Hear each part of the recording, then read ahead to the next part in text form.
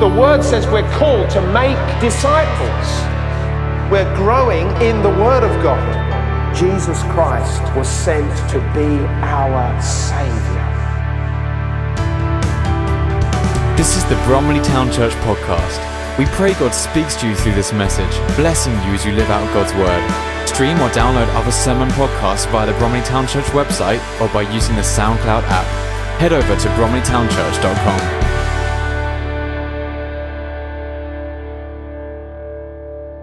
Okay, folks, good morning to you. It's good to see you in the house of God, as we've said. Do you notice when we talk about evangelism, mentioning no names, some people get excited. And other people think like, oh my goodness. You may not consider yourself to be evangelist in any shape or form. You might consider it to be a very difficult thing. But you know what? Jesus came and met with you because he loves you and because he wants you to be part of his kingdom, that in who you are and in the way you are, you can also express Jesus to other people. So you might be the noisiest person here. You might be the quietest person here. You might have an outgoing personality. You might have a more introverted personality.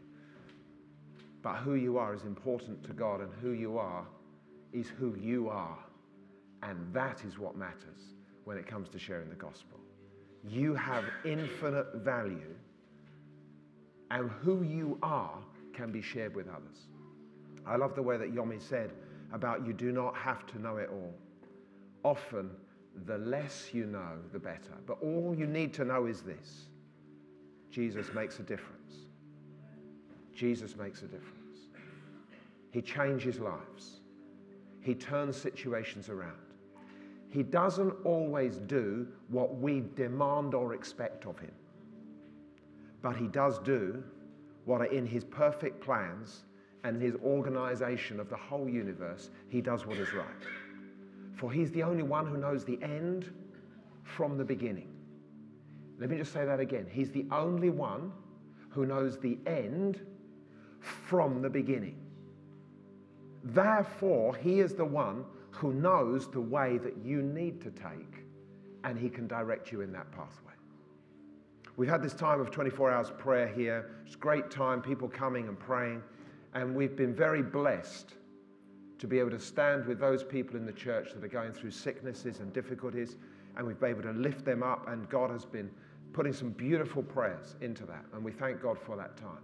But you know, it's not just about that. God speaks to us, and God challenges us. And one of the things I was thinking about when I was praying in here in the morning yesterday was that sometimes I get angry with God. Why don't you do what I want you to do? Why don't you fix this situation? And I found in my spirit there's a sense of, sometimes we demand of God. And you know what? God does things his way in his time. And sometimes there's a clash there because our demands, they're not being met, and we get frustrated and we get cross and annoyed. Why don't you do this? And you know how difficult this situation is. You know the sort of things that we go through, and you know the type of expressions that come up within us. Because I'm not the only one. I know that. I'm not the only one that thinks like this. But when I come before him and I say, and you hear that voice saying, but why don't you do things my way? Why wouldn't you wait and listen to see how I want to do it? When you jump to the New Testament and you see the life of Jesus, what do you see about Jesus? Do you see a man who said, right, I'm here on earth, I've got a mission, I must get on with it. Now I'm going to do this today. He only did the things that he saw his heavenly Father doing. Do you see the difference in that? There were times, and there's one particular time in Scripture where Jesus says, there's a lot that I could say. And I can imagine that situation. It's like, I want to... But I just rest in what my Father wants to do. Right now, that's a little bit different from what I feel I might want to do. Now, I know that I'm interpreting that as broadly, but I think there's a sense in which that was within Jesus. And yet, you see, he didn't do the things that just came to his mind. He didn't do the things that he just felt he wanted to do. He said, Father, what is it that you want me to do? Allow me to accomplish your will and purpose here upon the earth.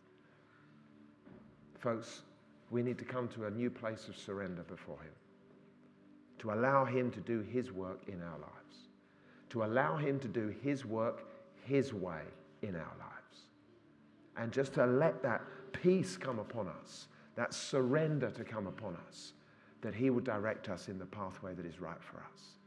There are people here who are going through great challenges. But what I'm noticing more and more is when the going gets tough, and it does get tough, his grace is sufficient for us. And he is bringing his glory here. And I know full well that he's touching people's lives. I can see it because they start to radiate his glory. There starts to become a joy that comes up on the inside. And nobody can push that down because it's the life of God in us that overflows out of us. Those who know him, he will cause to flow from them rivers of living water that can flow out to other people. That's why we all have the ability to share our faith, because within you there is a river that brings joy to other people. May the rivers flow in this place. Father, in the name of Jesus, we proclaim your peace and your blessing over our lives. We thank you, Father, that you love us. We thank you that you care for us. We thank you, Lord, that when it comes to your storehouses, they are not run dry. They are not empty, but they are full of great resources for our lives. Lord, help us to surrender to you. Help us, oh Lord, to become weak, that in you we may become strong. We don't like it that way, Lord, but we understand that that's the way you like to operate, because it's not about us, but it is about you. So, Father, glorify your name in and through us. Let the praise of your glory fill not only this house, but fill our families' houses, to fill this church, to fill this town, to fill this borough with the glory of your name. We ask it in Jesus' name. Amen. Amen. Hallelujah. We're going to run through a little bit of Job this morning. If you're here for the first time, then we've just been looking at the book of Job, and we're trying to unpack it. We're trying to understand it. We've seen several things about Job, and I guess the best thing I can say to you is please go and read it, especially the first couple of chapters, because you get the picture there that Job was a righteous man. He was a good man. He was a rich man. He was a man that had been blessed by God. He was a man who did work for God. He prayed. He connected with God. He knew God as God. He had relationship with God. But in the heavenly courts, because in the book of Job, at the beginning, we don't only get a picture of Job and his family on the earth, we get a picture of heaven. And in the heavens, in the spiritual realm, it's like there's a courtroom and there's a gathering, and God is seated on his throne and he's talking to the spirits, the angels. He's talking to Satan. Satan comes in and he says to Satan, have you considered my servant Job? He is a righteous man. It's like God is like, wow, have you thought of this guy? And Satan just says, the only reason that he loves you is because you keep blessing him. I'm paraphrasing slightly, but just to bring us up to the story. You take away his blessings, and then you'll see what's really inside of him. He'll curse you to your face. And so God allows Satan to take away a lot of his family, his wealth, his home. He takes it away. And we see Job, a broken man. And then we go back to another scene. We're again in heaven, and God is again expressing to say, have you seen my servant Job? You've done all that to him, yet he's still not cursing me to my face because he loves me.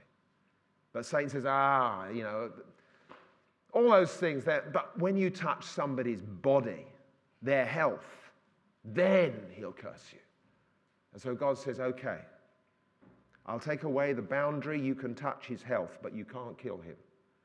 And we see that Job is struck down with a terrible sickness. There's boils all over his body. And we come to this point where he is literally sitting in the dust and in the ashes. And miserable isn't really, he's weighed down.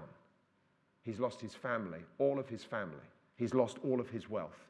And now he's lost his health. And that's the picture that we come to.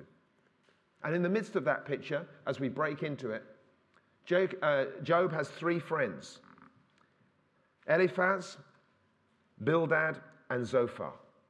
And these friends come to visit him. It says in Job 2, verse 12 and 13, when they saw him from a distance. They could hardly recognize him, and they began to weep aloud. Now, we've got to picture this, because this is the scene. This is a friend of yours. You know them. You know they've been through tough circumstances, so you go to visit them. When you come to visit them and you see the reality of the situation that they're actually in, that's what's happened here. And they're like, wow, he's changed. What's happened to him? He used to be so well dressed. He used to be holding himself up. Now he is a broken man, and he's sitting there with boils and sores all over him. And it says that his friends began to weep aloud. They tore their clothes. They sprinkled dust on their heads. They sat down on the ground with him for 7 days and 7 nights. Nobody said a word. And sometimes that's what it's like as a friend. You come and you think like, I don't know what to say. And so in this case, that's exactly what they did. They didn't know what to say, so nobody said a thing for a week. And that's where we come up to today. So we have these 3 friends that have arrived. They've been sitting there for a week, but now suddenly they start to speak. And in actual fact, in the book of Job itself, we're now looking today from chapter 3 through to chapter 28. So we're taking basically the whole of the book, and the whole of the book is taken up, or most of the whole of the book is taken up with the dialogue between these friends and Job and how they are talking to him. And during this dialogue, various assumptions are made. And the assumptions that are made are this, and it'll come up on the screen for you. Because it's showing that there's a human action and there is God's justice, the way that God works in operation to that action. So let's say the human action is that people are behaving in a wise and a good fashion, just like Job was. So when people behave in a wise and a good fashion, then what happens to them? There is success and there is reward that happens for them. So you've been good, you get rewards. That's the type of thinking that's going on here. But on the other side, if you are evil, if you're stupid, if you're doing sinful things and that's the way that you're living, then God's justice would say that disaster and bad things are going to happen to you. And that's what this book is looking at and what it's trying to unpack. And these are the assumptions that are being made. So if you live wise, if you live a good life, everything's going to be fine. But if you're living a sinful life, then you better watch out. Disaster's coming your way. There's going to be punishment according to that. Now, that's an assumption that is being made. And the whole focus of the debate between these friends, the focus of the debate of this book, if you like, are these 3 things. First of all, is God just? Is God guided by truth? Is he guided by reason? Is he fair in what he does? Does he act justly? That's a question that's being raised. And secondly, does God run the universe on this basis, this strict basis of justice, of fairness? Is that how he runs the universe or not? These are questions that are being asked. And thirdly, we're also looking at how is Job's suffering to be explained? How do we explain this? So those are the 3 main questions. And as the conversation starts, then Job and his friends are talking about these things. For Job himself, this is his mindset, if you like. This is his position. His argument is, I'm innocent.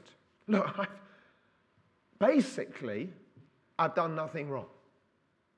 Basically, I've sought to live a righteous life. I've helped people out. I've shared my wealth. When my children have had parties, I make sure I offer sacrifices and I plead, as it were, the blood of Jesus over their lives afterwards in case any of them have sinned. I seek to live a righteous life. The argument that Job is making is, look, I am innocent. And therefore, the implication that is coming is that my suffering is not divine justice. It's unfair. My suffering is unfair. Now, in truth, we know from reading the first 2 chapters of this book, that is right. How do we know it? Because God himself said, have you considered my servant Job? Have you thought about him? He's pure. He's a great guy. He's righteous in what he does. And so we know that actually those 2 things are very true. However, the conclusion that Job is coming to is that God can't run the world according to justice. And that therefore, because everything seems to be so unfair. So that's the sort of conclusion that Job himself is coming to. Now, when it comes to his three friends, what about them? Their argument is that God is just. No, God is fair. God is fair, he is just, he is true, he is upright. And therefore, the implication to that statement is this: God runs the universe according to his justice. He does what is right, he always does what is right. But the conclusion that they come to is this: because we believe those things, whether Job likes it or not, because of this disaster, he must have sinned. He must have done something. Oh, come on it. And as we go through the conversation, we begin to see that line being brought out. And you know what it's like? I've got to put you in this scene. You go to see a friend and you've got a view about the way that they're living. And you're going to have a sit down and have a cup of coffee with them. You know, not to put them right, but to tell them where they're wrong. Subtle difference. You don't want to argue too much. In fact, it's not about argument, but you're going to present your case to help them come and see things your way. Have you ever been in a situation like that? Of course, we've all been in situations. It's not always as defined as that, but often in our conversations we sit down, well, let me tell you how to sort this out. And what you're doing is you're saying, the way that I see it, I'm going to tell you about that so that you get it in your mind. See, this is the way I see it. You're seeing it wrong. I'm seeing it right. Now, if we get that, this is what's happening here. Because you've got two mindsets. You've got Job who's standing there saying like, what's all this about? This is unfair. I didn't do anything wrong. And his friend's saying like, the way we see it, doesn't matter what you're saying, you must have done something wrong. Because why else? Our God is completely fair. He only does things out of his fairness, out of his truthfulness. And therefore, you've got punishment because you must have sinned. So we start off with Eliphaz. Eliphaz is the first one who stands up and starts to challenge Job. Job chapter 4, verses 7 and 8. Consider now, he says, who being innocent has ever perished? Where were the upright ever destroyed? As I have observed, those who plow evil and those who sow trouble reap it. So basically he's using this argument. What you sow is what you reap. Now, we would know that to be a true statement in Scripture. But he is using it, therefore, as his argument to say, he's not coming directly to the point, as in, Job, you've sinned. He's just saying, like, have you ever seen a situation where those who sow evil don't reap evil? Have you ever seen it? So he's just putting it out there as far as Job is concerned. Job, he's saying, you reap what you sow. Bildad speaks next. In actual fact, I should say, it's not that they speak next, because actually in those chapters from 3 to 28, you see a pattern that starts. Job starts off talking, and then his friend answers, the first friend, Eliphaz. And then Job answers him, and then the second friend comes in. And then Job answers him, and then the third friend comes in. Then Job answers back to that, and then the first friend comes in. And so that cycle of back and forth between the different people, the conversations, takes place. That cycle happens 3 times between those chapters. So I'm taking it, so we're just cutting pieces out so that we can make head or tail of it, as it were. But if you're reading it, you will see the flow back and forth and the conversations that take place. So Eliphaz has spoken and he's saying, Job, you reap what you sow. And obviously Job answers back a little bit to that. But Bildad then comes in and he says, Job 8 verses 3 and 4, does God pervert justice? It's a question, but he's saying, like, look, he doesn't. God does not pervert justice. Does the Almighty pervert what is right? Of course he doesn't. He does what is right. When your children sinned against him, he gave them over to the penalty of their sin. This is harsh. His children, they're all dead. So these are pretty strong words that are coming across. Do you think Job felt that? So what he's saying is, listen, they've sinned, and that's why they died. So it's quite harsh things to be said. Zophar, he comes afterwards. Look, Job, he's saying like this, God is just, so it's impossible for him to afflict you for nothing. There must be a cause. This is the type of thing that's coming with his argument. So, for example, your children have sinned and they've received the penalty of that. Now, look, if you put away the sin, he says, this is Zophar, Job 11. If you put away the sin that is in your hand and allow no evil to dwell in your tent, then you will lift up your face without shame. You will stand firm and without fear. So in other words, if you start living right, then things are going to turn out right for you. There needs to be a change around in the way that you are living. You must have sinned, confess your sin, put away your sin. It's your duty to get right with God, and it's God's duty, his prerogative, to answer you when he feels like answering you. This is the type of thing that he's saying.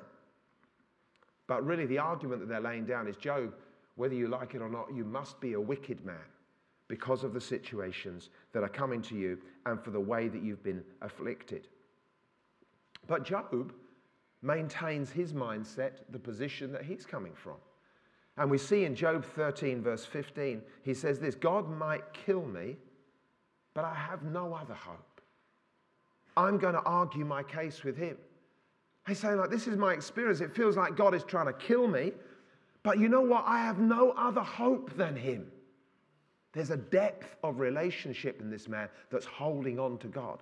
And in chapter 13, verse 20, he says this, "O God, grant me these two things, and then I will be able to face you. Remove your heavy hand from me, and don't terrify me with your awesome presence.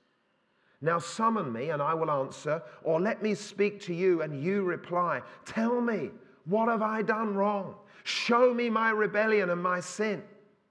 You see, Job is maintaining his position of innocence before God, and he's crying out to God, please, can you come and talk with me? Will you let me know what is going on? As I said, there's this cycle of the friends talking, Job answering, and we come back to a second cycle. And Eliphaz now speaks again, and he's saying to Job, why has your heart carried you away? Why do your eyes flash so that you vent your rage against God and pour out such words from your mouth? In one sense, he's saying, Job, what's the matter with you? But there's one thing I like about the book. Although Job is a righteous man, he is also a human being. And when we are really being pressed under, sometimes we say things and we do things that are not always the most righteous. And we do see that Job gets angry with God. Job gets frustrated. But I have sympathy for him because he is under difficult circumstances. He is under a great pressure in his life. Bildad reinforces this argument. How long before you stop talking, he says to Job.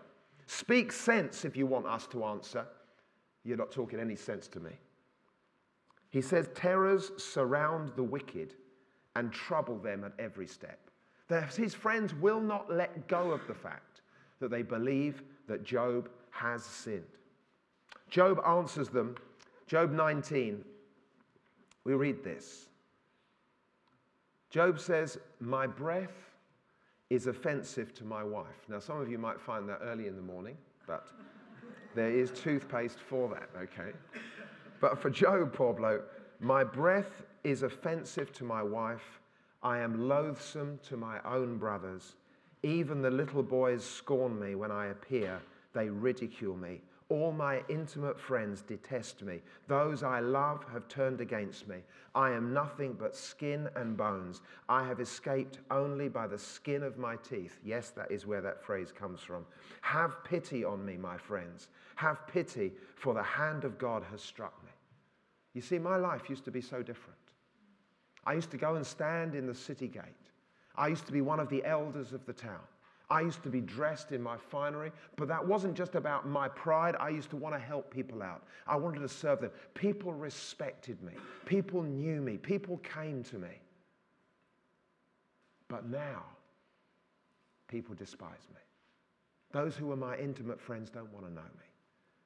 My breath is even loathsome. My wife doesn't even want to be in my presence. And that's what he was experiencing. But Job 19, verse 25 and 6, it says this. Having just come out of that situation, making those statements, we read this. Job says, I know that my Redeemer lives. And that in the end he will stand upon the earth. And after my skin has been destroyed, yet in my flesh I will see God. And I see this, and if you know Handel's Messiah, that particular piece, And I would have played it if we'd have had time here this morning. As I was preparing this, I had the song, the music come into my head because I remember my father used to be playing Messiah often on a Sunday, and I can hear it. I know that my Redeemer lives. And this man, the picture that I want you to get of this man who is under so much suffering, so much loss, so much pain. And it's not just the physical pain, there is an emotional pain of the loss of his family, the loss of his position, the loss of life. God knows what we're going through. He understands what we are facing. It doesn't mean to say that we don't rise up with words of frustration. Why is this happening to me? Won't you answer me? Which is exactly what we see in Job. But at the same time, we see this man's heart has been changed because he says this, I know that my Redeemer lives. You know, when everything has been stripped away, if that was to happen to our lives, where every blessing, every benefit, every comfort, every relationship is stripped away, what would our hearts say at that point? And I find that challenging. How bitter would we become? You see, it's all about relationship with the Almighty, because He is the first, He is the last. When it comes to us leaving this world, how many of us are taking our cars, our keys, our house keys, our money, our bank balance, our jewelry, our finery? How much are we taking with us? Well, it's of no use at all. And God knows it's no use, because when we get to heaven, He will clothe us with His raiments. He will cover us with His love. He will protect us with His presence. But you see, we can take nothing with us. But what counts here upon the earth is our relationship with God. And we see that in this man. I know that my Redeemer lives. Can we say the same? Can we say that when we're up against it? Can we say it's not just, oh, I'm a Christian, so of course my Redeemer lives. Well, do you know Him? Do you know Him? Because it's when sometimes we come up against the struggles that we find out how much we do know Him and how much the reality of knowing Him actually comes into our lives. When it comes to the difficulties, we can turn to Him and say, He is my strength and my shield. He is my strong tower, my place of refuge. I find refuge under the shadow of His wing. That's where we find our comfort and our strength.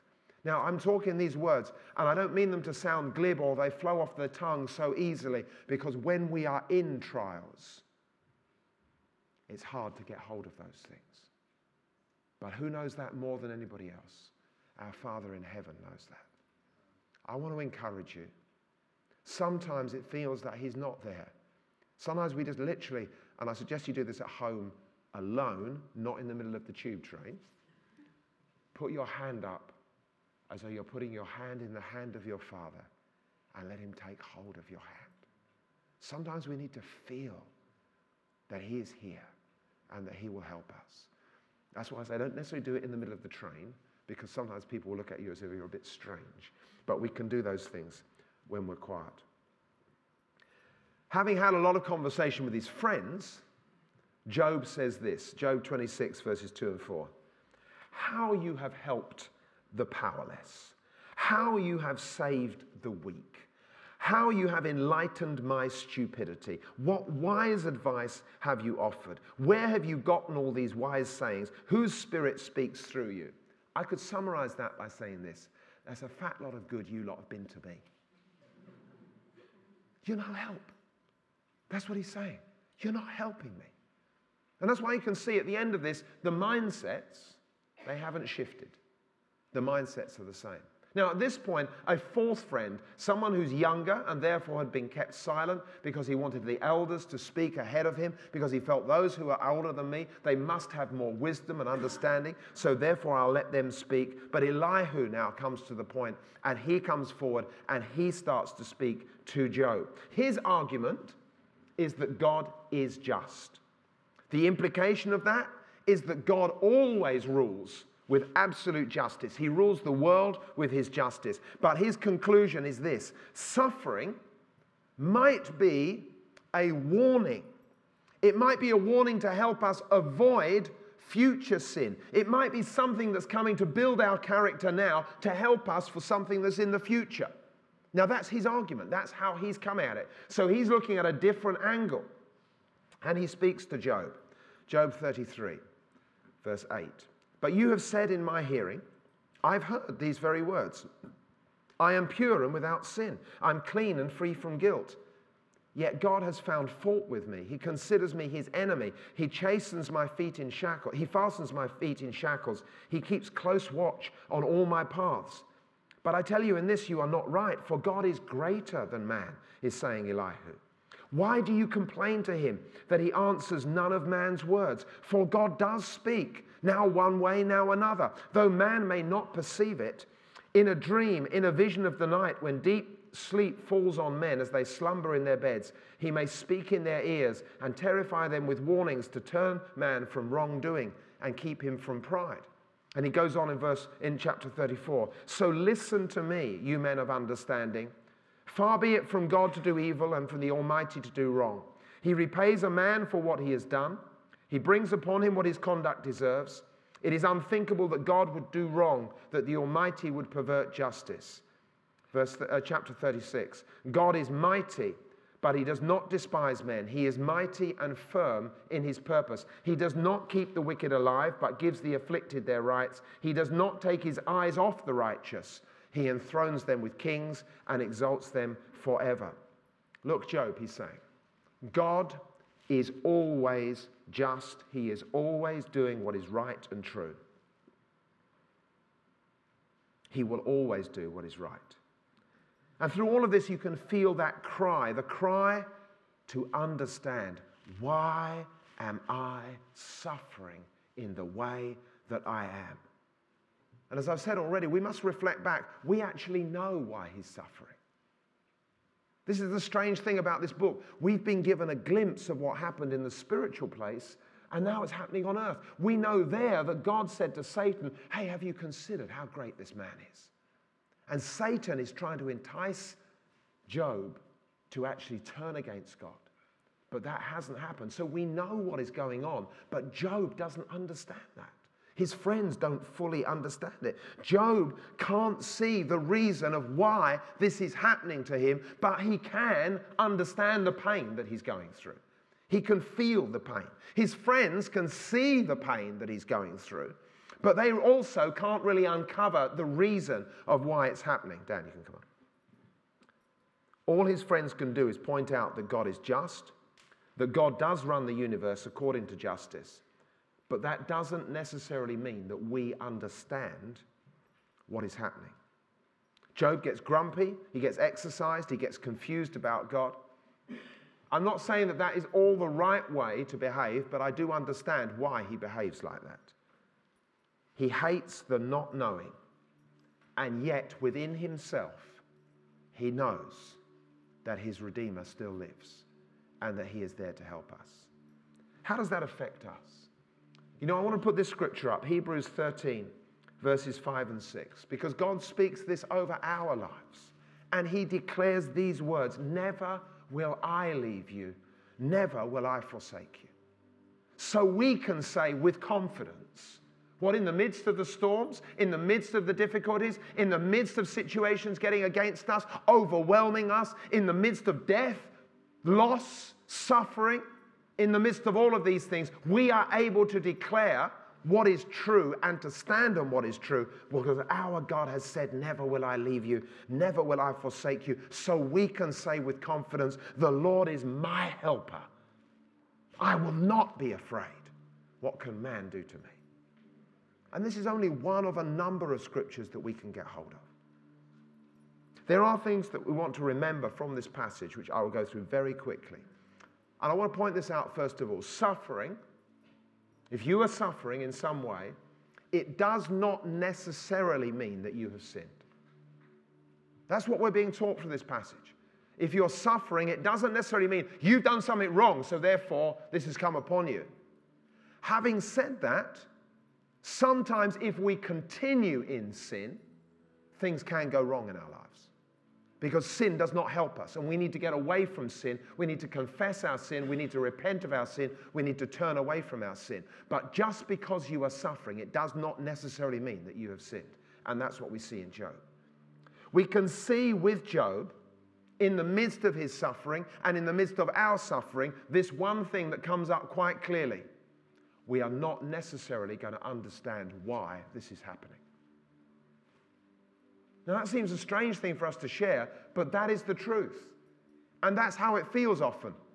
But you know what? We need to get to grips with that, because we've got to stop letting the worry about why is this going to me? Why should this be? Why? And to turn back to the fact of say, listen, he has said, never will I leave you. Never will I forsake you. So we can say with confidence, the Lord is my helper. I will not be afraid.